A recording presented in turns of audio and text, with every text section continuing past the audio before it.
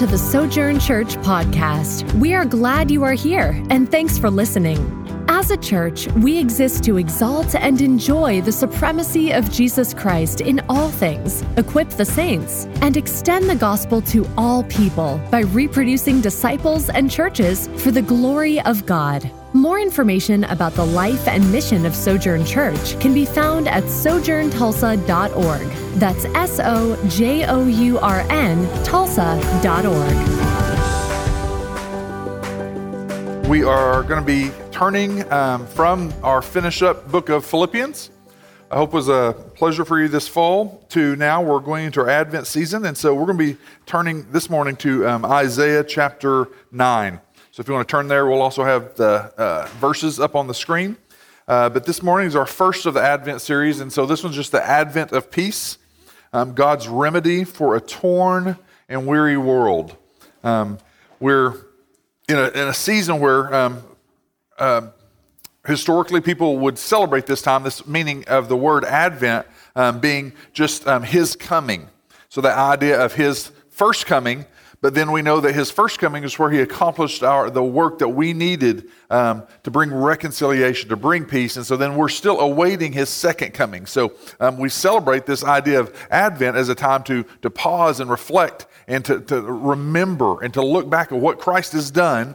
Almost in this idea of the Sabbath rest where you would pause, slow down. Even though things are spinning quickly during the season in December, we would pause and slow down and reflect and look back at what He's done and remember that and cherish that and think through the beauty of that. And then it gives us hope for what we're facing in the world and in our own lives and the things that we are going through. So a beautiful thing that God gives us in this season of Advent. Today's passage, it's pretty well known. It's on a lot of greeting cards and children's Christmas get-togethers and Christmas programs, even Handel's The Messiah. So it's a beautiful, well-known section of Scripture. One thing I would want you to think through as we go through this season is just these simple words. He came, He completed His work for us, and He is coming again.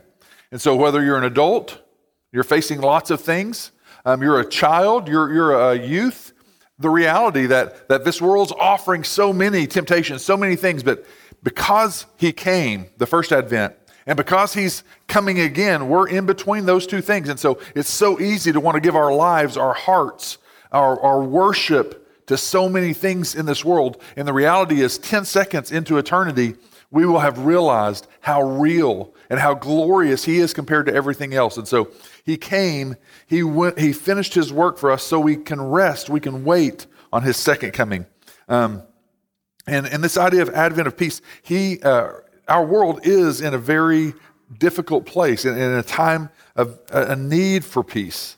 But there are different ideas and definitions for peace. So I had some different definitions just brought up in a couple of different studies. So concerning individuals, if you just think about the word peace, it can have different meanings. And we want to look at some of these, but then we will also want to see God's intent. So just concerning individuals, it's a type of harmony or good will towards others, a unity with individuals. So that would be peace between individuals, peace between people. And there can be that balance or the well-balanced life to where we've got a good peace among people. Concerning an emotional state, if you think of peace as just that emotional or mental place, it's a state of tranquility, security, safety, provision, where there's no present danger, no anxious causes. So remember when we finish up in Philippians 4, do not worry, do not be anxious. And so what did it lead to? Because there's this peace of God that surpasses all understanding. In the middle of really tough situations and circumstances, God can bring peace to us. And so that's that calming emotional state where there can be bad circumstances, but still God can bring this peace. So a beautiful gift from Him in different forms. Concerning the Messiah, this is a beautiful picture. If you understand some different New Testament terms, but the main idea there was to set at one again. So it's this picture, almost like a broken bone, And so in Ephesians and St. Timothy, some different places where the word for equipping or the word for maturing is this, it's a piece of something that's been broken, and to mend it back together, to make it one again. And so just think of that right there, the beautiful picture of that. When in God's idea of peace was, hey, man and God have been separated, and to bring them back together again, to make them one again. And so a beautiful picture there. Reconciliation with God, peace with God, and we'll spend some time on that.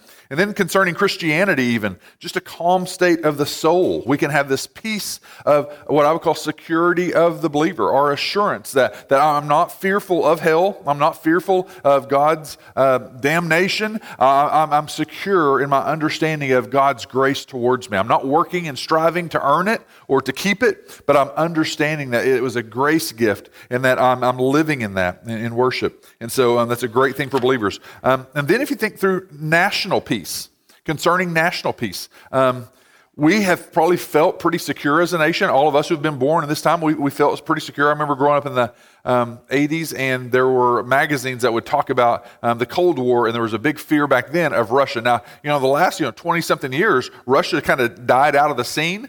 And it was not this huge threat, There was other, especially if you talk about the different forms of terrorism that have come. And so, but back then, the Cold War, and then the fear of nuclear war. Well, in the 80s, it was everywhere. And so those things have kind of been brought back up. But for a national peace, it's a natural tranquility, being exempt from the chaos and havoc and the destruction of war. And when you just open the news every morning, you can see how many countries, how many people would love for that type of national peace to be going on in their lives.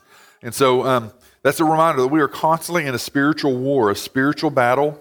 It's the kingdom of God. And so when Jesus came, he inaugurated, said the kingdom of God is here, it's near, but it's not yet to the full extent.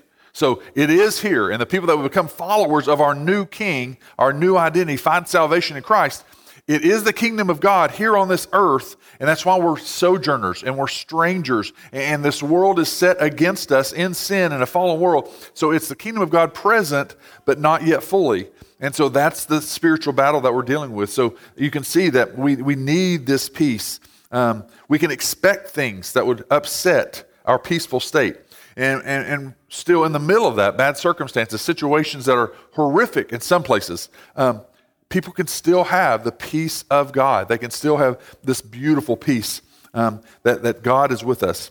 So when we look at God's original intent, now we'll talk about those types of definitions of peace. Well, what about God's definition of peace? What about God's original intent? So we see that in the first couple of chapters of Genesis. It was Eden. So God creates, and he says everything is wonderful. Everything is so great. Let us make man in our own image. And so you've got God walking in the garden with them. And so if again, this is just a side note, if the Father is spirit and invisible, and if the Holy Spirit is spirit and invisible, if there was a physical person in the garden, who would that be? And that would probably be a pre-incarnate Jesus in the form of man, pre-incarnate before he came as baby Jesus with Adam and Eve. So that may stretch your ideas of creation. But if they're walking in the garden, those things, where some scholars and things go to, that would have been the second person of the Trinity. And so the Father and the Spirit, always going to be Spirit. And so in that, they're walking, and then there's this communion that is broken with God because of the fall. But in that, God's great presence. So think of what God says. Here's what peace is.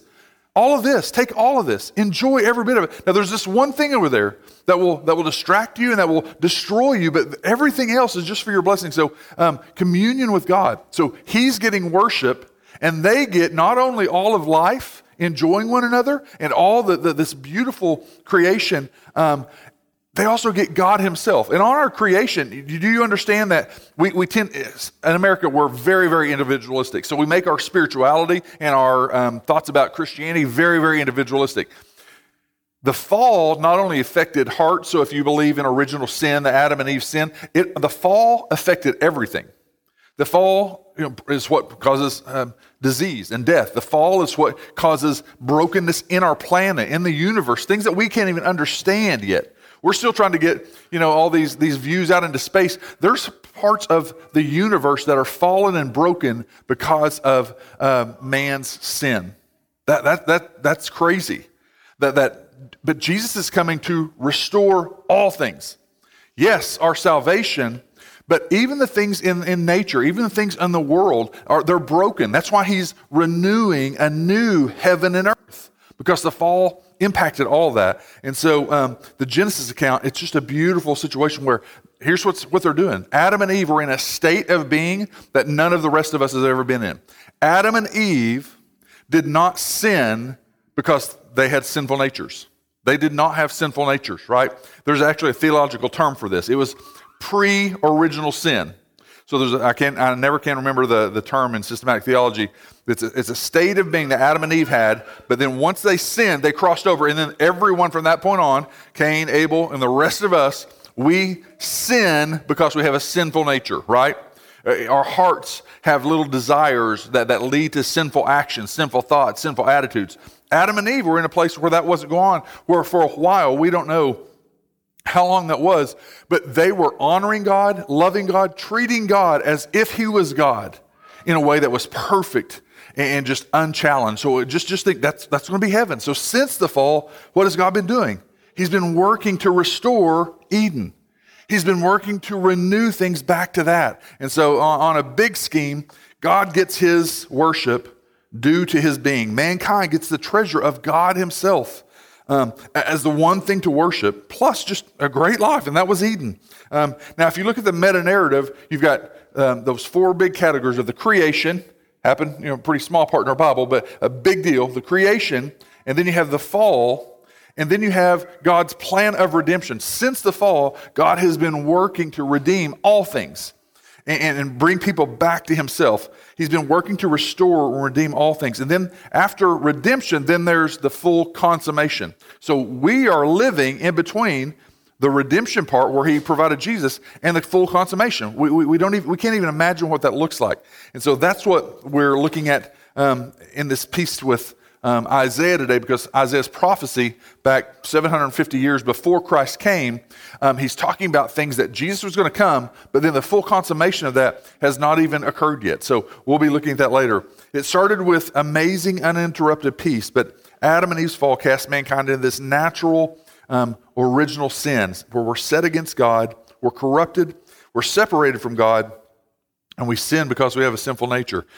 That storyline of creation, fall, impacted Israel, right? And so Israel grew as a nation. God selected Abraham out of all the peoples on the earth and said, you're going to be a great nation, and you're going to be a father to all these nations. Your inheritance are going to be beyond all the stars in the sky and the sand in the sea. And so it made that same promise and that covenant with Abraham, Isaac, Jacob. And so Israel as a people then grew and grew and multiplied, like he said, multiply and fill the earth to Adam and Eve, multiply and fill the earth to Abe and his descendants to Noah. And so Israel grew as a people, and then because of their sin, because of them turning away from God, not trusting God, not loving God, and treating God as God, then it continued to get worse. And God made those covenants of if you follow in obedience, there's going to be blessing. If you walk in disobedience, there's going to be curses. And so Isaiah that we're reading, that we're about to go into, is after Israel had fallen and desired all kinds of different gods and worshiped all kinds of different gods and not trusted God. And so sometimes, as kind of a little spanking, God brought discipline and difficult times on them, and God used other nations to discipline them. If you're ever reading the Old Testament, this may be, if you take a big picture, sometimes you may be reading and you're reading like this wrath that God's pouring out, that God's wrath, that one of the prophets is talking about, like God's going to destroy this, this part and this part and this part. And he's naming these cities or he's naming these nations, and you're like, hold it. Is that even Israel? And you're right, it's not Israel. But what God does, he actually brings in these evil, secular, they're worshiping other false gods, and he brings them in as a discipline on Israel. And then when they start doing damage to Israel, he says, Israel, I told you that you were turning from me, that you need to turn back and repent. And they don't. I'm bringing this country in. And then some of those prophets then begin to speak to, God speaks to that country that he brought in. I'm going to come and destroy you because of what you did to my people Israel. Like, that's how sovereign he is. You know, and so he some of those times when you're reading that, you're like, is this Israel that he's so mad at and everything? Sometimes it's other nations. So that may help you. That's just a little side note about when you're reading things that sometimes God is going like, okay, you beat down my beautiful people Israel enough. And now I'm going to come and unleash just fury on you. And it's like, oh wow, he's really upset at this. So that may help. So let's turn to Isaiah 9 and read. We're just going to do 1 through 7. Again, a really well-known part. So Isaiah 8, God had just spoken through Isaiah to tell about some of the attacks that were going to come because of their disobedience. And then again, he's speaking on the terms of not only Israel, but these other nations. So this is Assyria. But he's speaking now to Isaiah, to the people of Israel. He says, but there will be no gloom for her who was in anguish. In the former time, he brought into contempt the land of Zebulun, the land of Naphtali. But in the latter time, he has made glorious the way of the sea, the land beyond the Jordan, Galilee of the nations. The people who walked in darkness have seen a great light. Those who dwelt in a land of deep darkness, on them has light shined.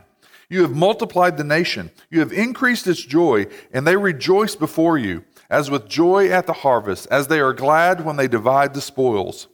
For the yoke of his burden and the staff for his shoulder, the rod of his oppressor, you have broken as on the day of Midian. For every boot of the tramping warrior in battle tumult, and every garment rolled in blood will be burned as fuel for the fire. For to us a child is born, to us a son is given, and the government shall be upon his shoulders, and his name shall be called Wonderful Counselor, Mighty God, Everlasting Father, Prince of Peace. Of the increase of his government and of his peace, there will be no end. On the throne of David and over his kingdom, to establish it and to uphold it with justice and with righteousness from this time forth and forevermore. The zeal of the Lord of hosts will do this.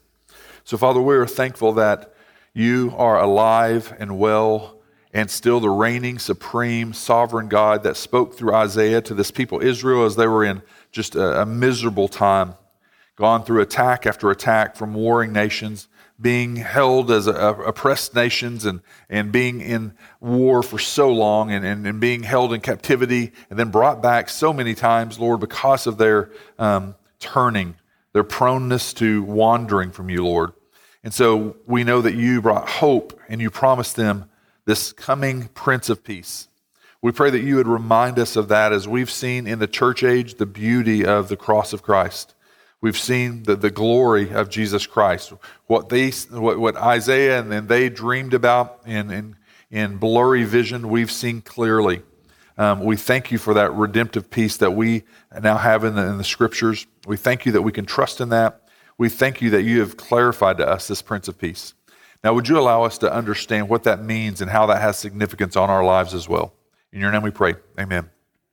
So that first thing that we'll see there is just this idea that he's talking about in Isaiah 9. And so he's talking about Assyria. And so it's the story of kingdom expansion. So now we see some guys trying to flex in our daily world now, in our present time, right? We see some guys trying to flex, like I'm going to expand. I want to take back land that was ours. Or, hey, I've got a little man's problem, and I'm going to try to flex and I want to capture these people or destroy these people and let this become our land. So that's been happening through the history of the earth. Assyria was the greatest empire in the world at the time. So world domination was their goal. And so we understand that. So I've got a map up here. And so it's tiny and small, but you can see with Judah there.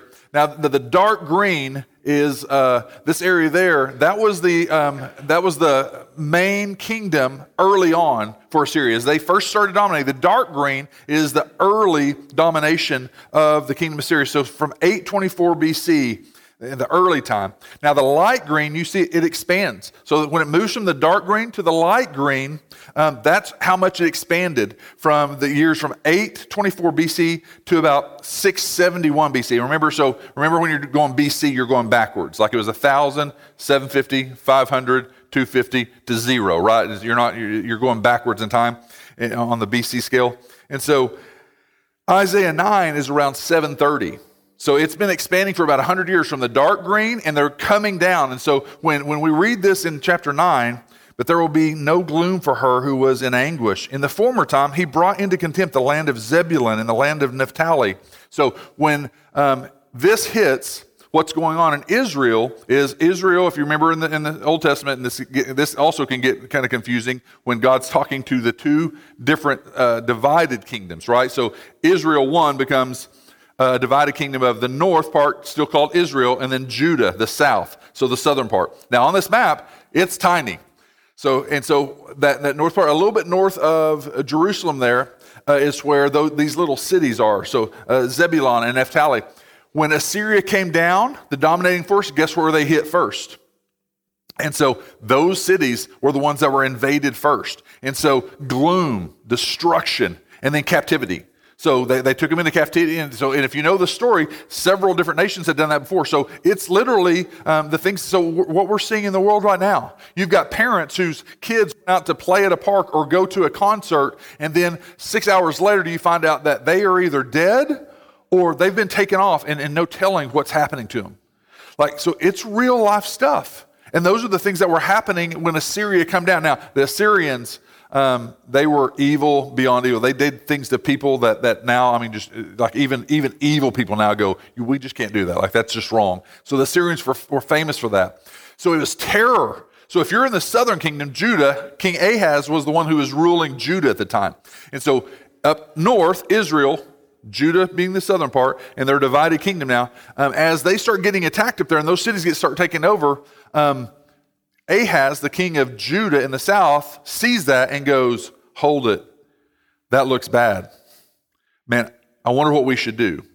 And instead of trusting in God, he decides to make an agreement and a covenant with Assyria. Hey, listen, I see what's going on up there. He makes this covenant with Assyria, and God sees it as a complete false belief in him, as a complete distrust. And so then when he does that, then even the northern tribes of Israel, and then one of the other, I forget, I just read it, but it's one of the other people were on the outside there. They were like, hey, what are you doing, Judah? You're partnering with the one who come and attacked us. So they kind of say, they get word like, hey, we should attack you, Judah. And so then, you know what Assyria's king, and what they're saying? Like, oh, you need help from us? They're evil. It's like you opening the door and letting someone evil in because you're fearful, and so you let this horrible monster in, and they're going, we're going to destroy them. And they're opening the door for us. So that's what Assyria is thinking through. So crazy things that are going on. Ahaz puts his trust in a secular worldly enemy instead of putting his trust and hope in God. Ahaz thinks that he can control the circumstances through government powers, through political powers, through finances and money. They can make these trades, and that's what kings do, right? Like, hey, we'll give you 10,000 horses, we'll give you 10,000 chariots. And Assyria's like, good, because we're going to kill you guys. We're going to destroy you guys. And so that's what's going on. And so all these bad things happen, and then look at the beautiful picture that God has allowed. Now God has allowed all that to happen. God has allowed that to happen to Israel and to Judah.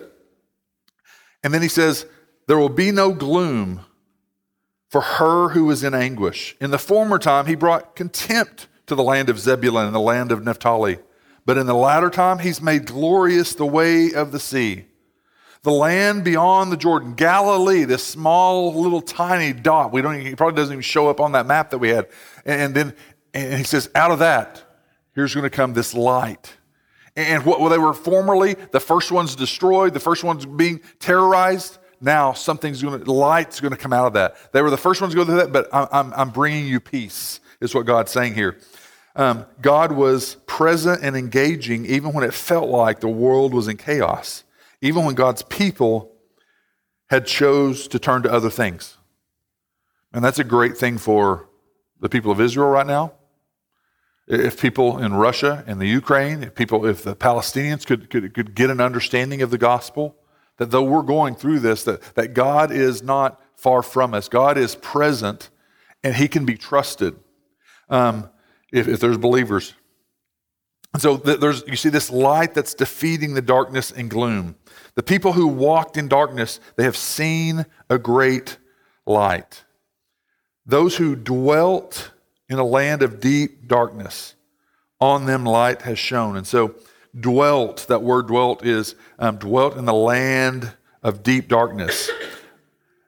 That's opposite of dwelling in the presence of God. So dwelling in deep darkness is complete opposite of dwelling with God. And so what was that going on in Eden? It was that dwelling place of God, right? And so we know when Jesus comes, he tabernacles among us. God had set up these pictures of the tabernacle and the temple, God's presence with his people. Jesus coming in his advent to be with his people, reconciled with his people. So beautiful pictures there. And God does not want them to be dwelling in a land of darkness. Advent is a picture of restoring the dwelling into light. And so he says that this area that's been destroyed early on, it's going to be a glorious thing. Matthew 4 talks about this. It quotes this passage as clearly fulfilled in the Galilean ministry of Jesus.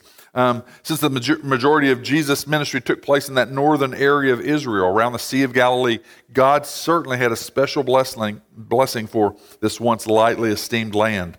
He would be the light of the world. He would be the light for all those in darkness. So we see God promising, I know it's dark right now. I know it's a dark, gloomy world. Things are going on that you're going to hear about.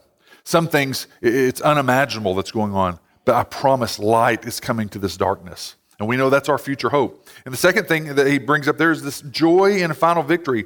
In verses 3 and 4 there, he says, you have multiplied the nation. Remember, Israel to them, they wanted to be a big, powerful nation. They had been cut off and taken away and held captive. And so they had went from a large group of people back in the Exodus to, after all these wars and battles and losing their land, they wanted land, they wanted to be a people. And he says, you have multiplied the nation. You have increased its joy. They rejoice before you as with joy at the harvest. So all the difficult work that goes into sowing, planting, doing all this work, at the harvest time, there's joy in reaping that. There's this enjoyment. So when we've gone through those things, hey, Israel, you've gone through these things, there will be joy in this harvest time.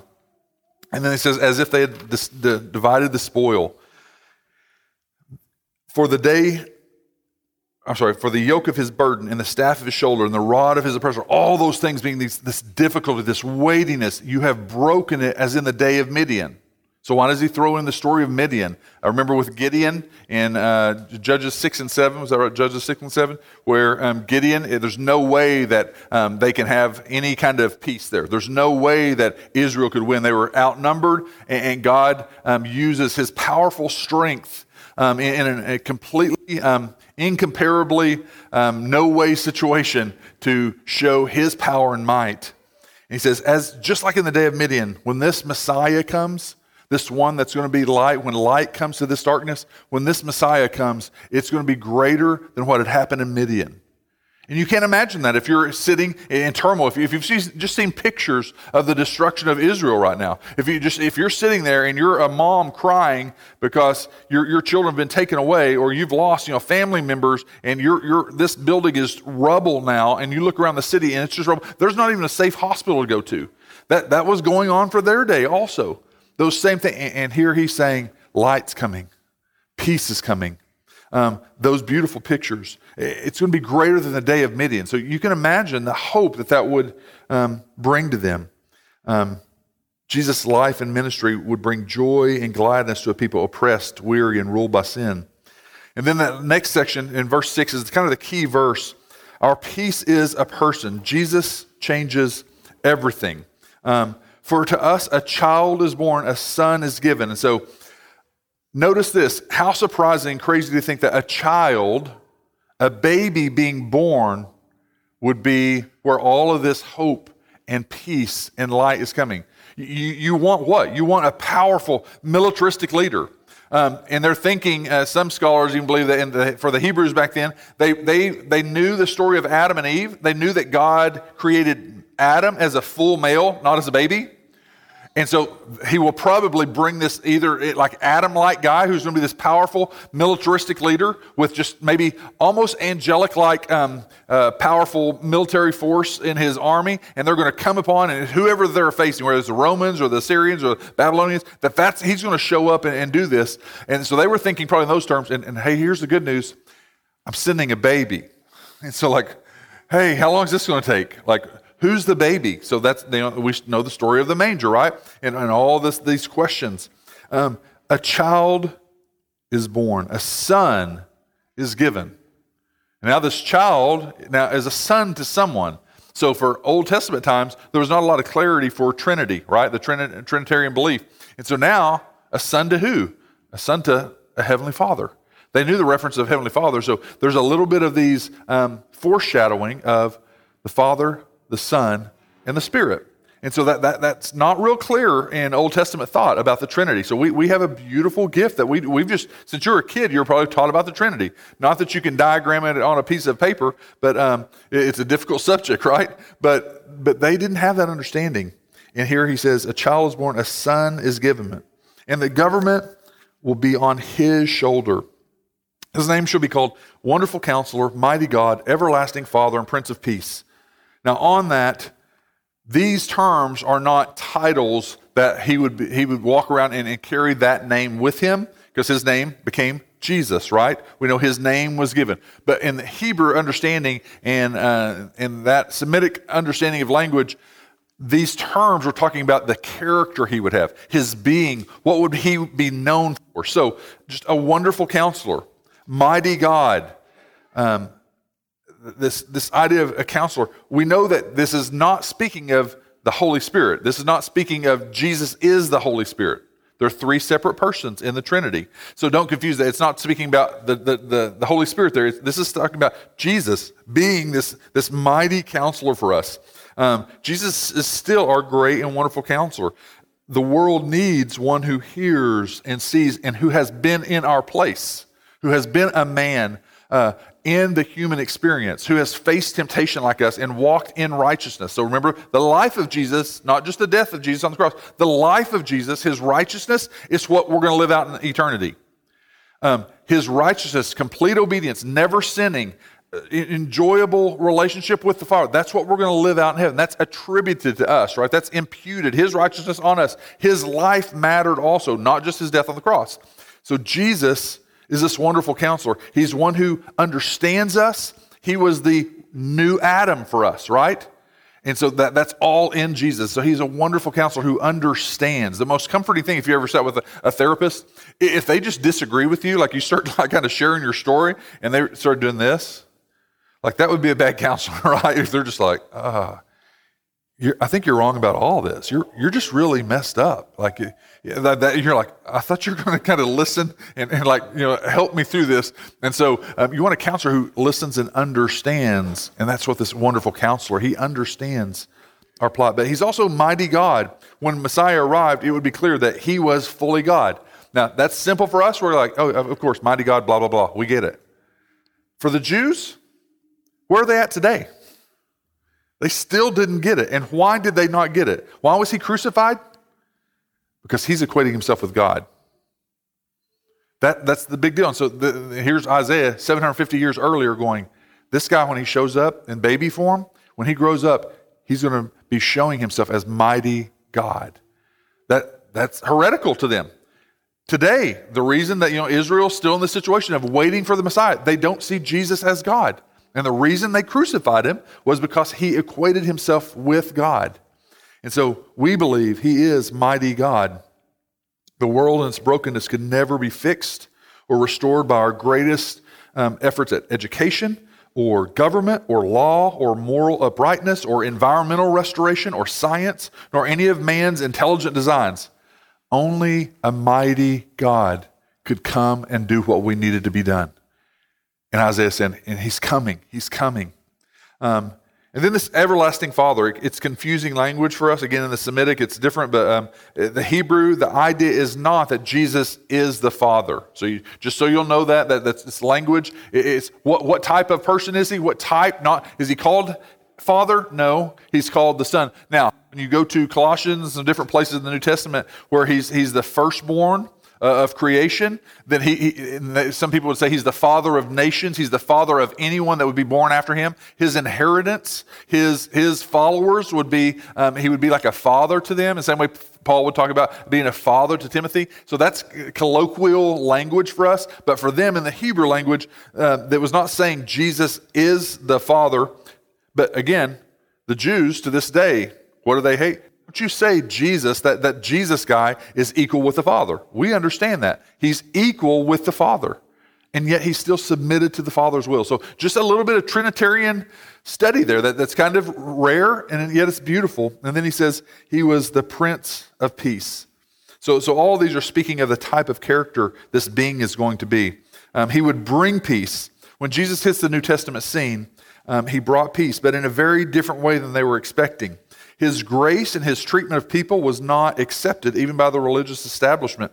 So think about that. The religious people that thought they had it all together, they were the ones who had the biggest problem. The people who were hurting, who understood their need, who felt their need, it was life transforming. They loved him, right? And that's what made all the religious people so mad. Like, why are you liking this guy so much? It's like, because he loves us. We feel it. The Beatitudes, the broken in spirit, those who need mercy, those who are needing righteousness, they see their need. They loved him. His first big sermon was saying all those things, and it shocked them when he went into the Beatitudes there because those people understood their need, and he was life-transforming peace for them. This is what Israel really struggled to understand. They were focused on their own nation. Everyone else against us. Can't stand everyone else. The Jews really struggled to understand, so they were focused on their national, historic nation on this earth, not the eternal kingdom. They were prideful, they were unteachable, they were more concerned about national security, the powerful militaristic earthly kingdom, and they missed their true king who come in this humble form. And that's what we celebrate Advent about. And so just a crazy story that even to this day, we're still seeing Israel, who can seemingly be peaceful people, still do not have the Messiah. They still don't understand. He came to free the oppressed, to set captives free, to establish true justice, mercy, and righteousness, and to provide the way of salvation. So this reconciliation with God was the main idea, this ultimate peace that all men and women need. So the Advent was this peace that we needed from God. And again, that reminder of walking away. What do we want to think through as we think through our world, we think through Isaiah, we think through this season of Advent? He came. He provided and completed the work that God had for him, and he is coming back again. And we're in this middle time now. Man, there's a lot of crazy stuff going on. There's a lot of bad things, whether that's your personal life, your family life, our own nation, all those different things. So there's this peace versus trouble. It's a need for peace. So the U.S. troubles. So think through where we're at as a nation. Just the worst economy in over 50 years. Horrible inflation. And if you notice this, it's like all the people that are kind of maybe responsible for it, they keep saying like, no, it's not bad. We're doing a good job. We're doing a good job. It's not bad. And then all of a sudden someone goes, hey, this is really bad. Here's the name for this. And it's called inflation. It's called a housing market crisis. And like, okay, yeah, it's probably, you're probably right. We're there. And you're like, hey, why? We pay you guys a lot, and I think you're really smart. You go to really good schools. How did we get here? There's probably like a junior at like Tulsa Community College that could not have led us to this situation. The worst economy, horrible inflation, horrible housing, mortgage rates, a broken government, broken healthcare systems where people can't see doctors and doctors can't get paid. Greatest church decline in 60 to 80 years. 50 million people walked out of the church and said, you know what? Life is pretty good without the church. We're doing fine. We're having more fun, got a lot more free time, saving some money. Polarized in disunity in all forms. The government not representative of the people. There's growing distrust. 36 different Congress people that play those games and have to deal with those political systems said, 36 of them said, Republicans and Democrats said, hey, I'm not coming back after this term. And some are like leaving early midterm. They're like, we know there's not a lot of trust here, but this is nuts. This is chaotic so bad. I'm stepping out. I'm going to go back and find another life. And by the way, some of those have a really cush job with a nice paycheck, and they're like, I'll go to work in harder labor. I can't deal with this. 36 of them in the last 4 weeks. That's a broken system. Polarized as a country in politics, in race, in economics, and cultural values. But even with all of our trouble, so we can look at that and go, man, That's a crazy world just in the U.S. But you ever have that situation where you're sharing something that happened this week in group? I think Matt was going to share just about his job and some things going on. But like right before, I said, hey, prayer requests. And so he's about to say that. And we mentioned like this couple that we know that we've prayed for here, that their 4-year-old child has a tumor at the base of his brain and is not going to make it.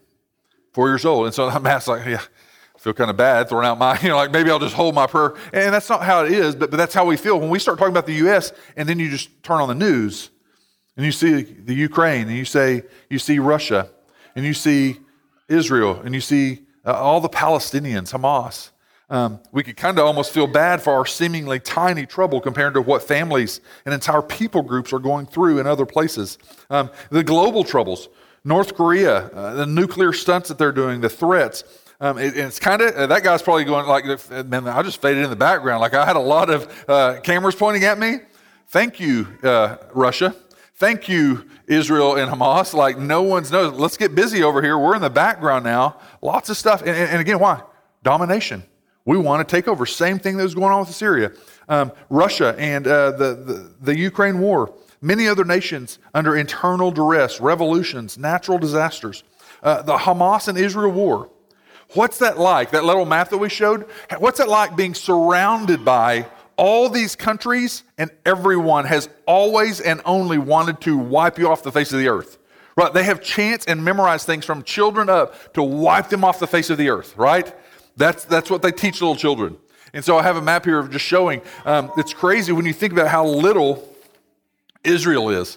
8,500 square miles. 8,500 square miles. So that is 1/5 of the size of Kentucky. So when you think about the Middle East there and you see Israel, and then look at Kentucky. So when we look at that picture of Kentucky there on the left, that's got 39,000 square miles. Israel is 1/5 of that. And so then Kentucky is 39,000 square miles. Oklahoma, I don't feel like we're a really big state. We've got 70,000 square miles. Like when you're driving across Oklahoma, you're like, man, this is a big state, right? It's not like Texas. Like you can drive for days seemingly and you're still not getting there. Is the water anywhere down here? And so, but look how little Israel is. And many, many nations and warlords and many kings, not just since Christ came, but 2,000 and 3,000 years beforehand, tried to wipe them off the earth. They've tried to destroy them. Since the original Exodus, how long has this tiny little place, Israel, been fighting? Since the Exodus, right? Since they made it through and the water crashed down on Egypt's forces, right? Like since then, they've been like, man, it's just always going to be happening to us. And God was telling them, hey, this is always going to be happening to you guys. Since Abraham and Isaac had Ishmael, right? Since Abraham and Isaac didn't have Ishmael, it was Abraham and his wife, and they had Isaac and Ishmael. Again, facts are better. And so Isaac and Ishmael, it's been going on ever since, right? We are the God of Abraham.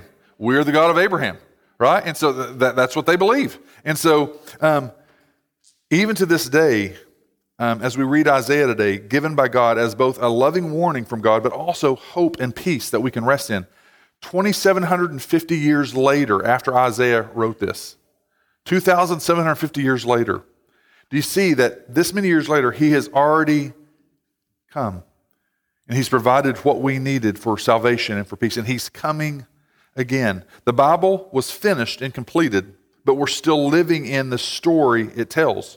We're still living out the unfolding of God's redemptive plan. So that's why I love doing Acts in the way that we're doing it. We did, we did a semester of Acts, part 1 of Acts, and then in the spring of 2024, we're going to do part 2 of Acts, and then Lord willing, in the spring of 2025, do the third part of Acts because it's still going on. Man, I would love it if we don't get finished because Jesus come back.